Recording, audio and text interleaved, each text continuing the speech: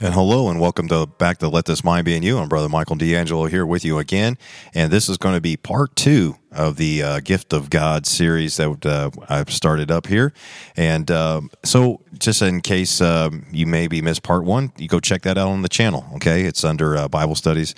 So look at the Gift of God part 1. But just in a way of review, so in the we started out by opening up by reading John 4:10, speaking about Jesus saying the gift, if thou knewest the gift of God. And that got me thinking about some things. So we went through a lot of the gift of God. Remember, if you've seen the video, we talked in the book of Ecclesiastes, both in chapter 3 and also in chapter 5 of Ecclesiastes, that the gift of God in context was labor. It mentioned that twice. It's very interesting. And then we kind of went down through... Obviously, we kind of went through John 4:10, but since we have covered that in other videos, we kind of put that aside for down the road, so to speak, and we'll get to that in another part of this series. But we went to next Acts chapter 8. So let's turn over there real quick and just do a little bit of by way of review. That this is the account of, like, no, I got it. I'm good to go. If you never admit to that, if you never come to the realization that you're lost, you'll never find the truth. But if you want to seek the truth, you'll open up that map, that roadmap, that guide, the Word of God, and say, I am lost. What do I do? That's the first thing that needs to happen. Anybody that thinks they just come intellectually to this and say, okay, yeah, I can kind of see your point there. Yes, I believe that. Therefore, I'm good to go. Believe what? Well, I believe in all those things. For died for my sins and all this stuff. Yeah, I believe all that. Well, who are you? What do you mean, who am I? What are you? Well, I'm a fairly decent person. I just, no. We're a wretched sinner. We have violated all the law, all of it. So once you come to that realization that you're lost, man, that is the first step to understanding true biblical salvation. You can't be saved unless you realize you're in a lot of trouble. You cannot be found, so to speak. You cannot find the truth if you don't go to the map, if you are lost and wandering. If you never admit that you're lost, you're never going to go seek that truth. So that's the first step. It's a kind of a clumsy kind of an example, but you can kind of see where I'm going with it. All right, and then, so it culminates in Romans 3, verses 10 through 28. So turn over there as well. Basically, it's showing who we are. Romans 3 and verse 10, as it is written, there is none righteous, no, not one. There is none that understandeth. There is none that seeketh after God. That's very interesting. Well, if they're not doing it on their own, how do people start seeking? Through the power of His Holy Spirit, through the conviction, that gift of God is going to start convicting people of their need even of a Savior. That a need that they're even lost.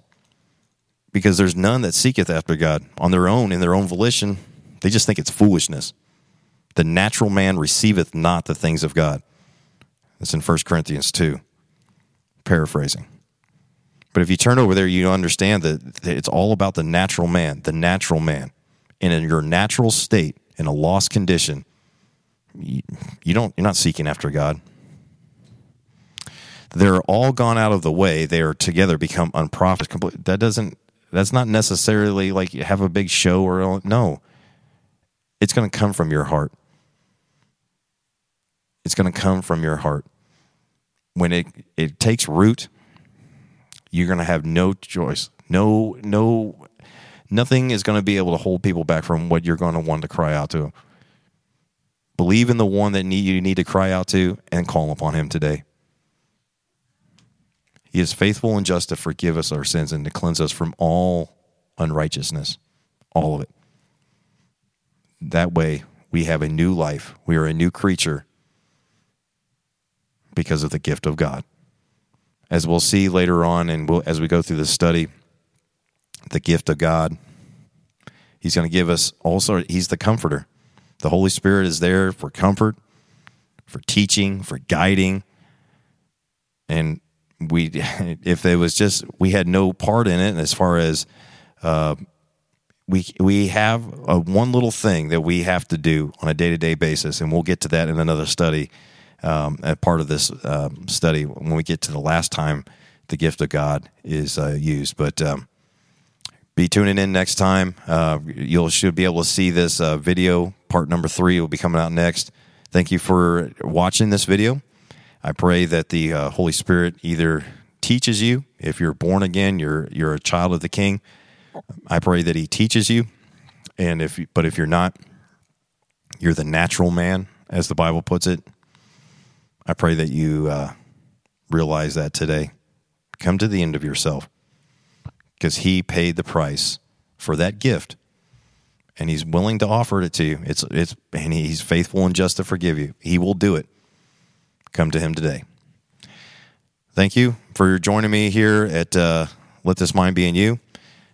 Don't forget that if you want to, you should be able to have this audio versions of all these different blogs, podcasts, whatever they call them anymore. But you can go watch those or listen to those on iHeartRadio podcast, and also on Apple Podcasts under Let This Mind Be in You Ministries podcast. Just go search that and it'll come up. And then also on podcast.com.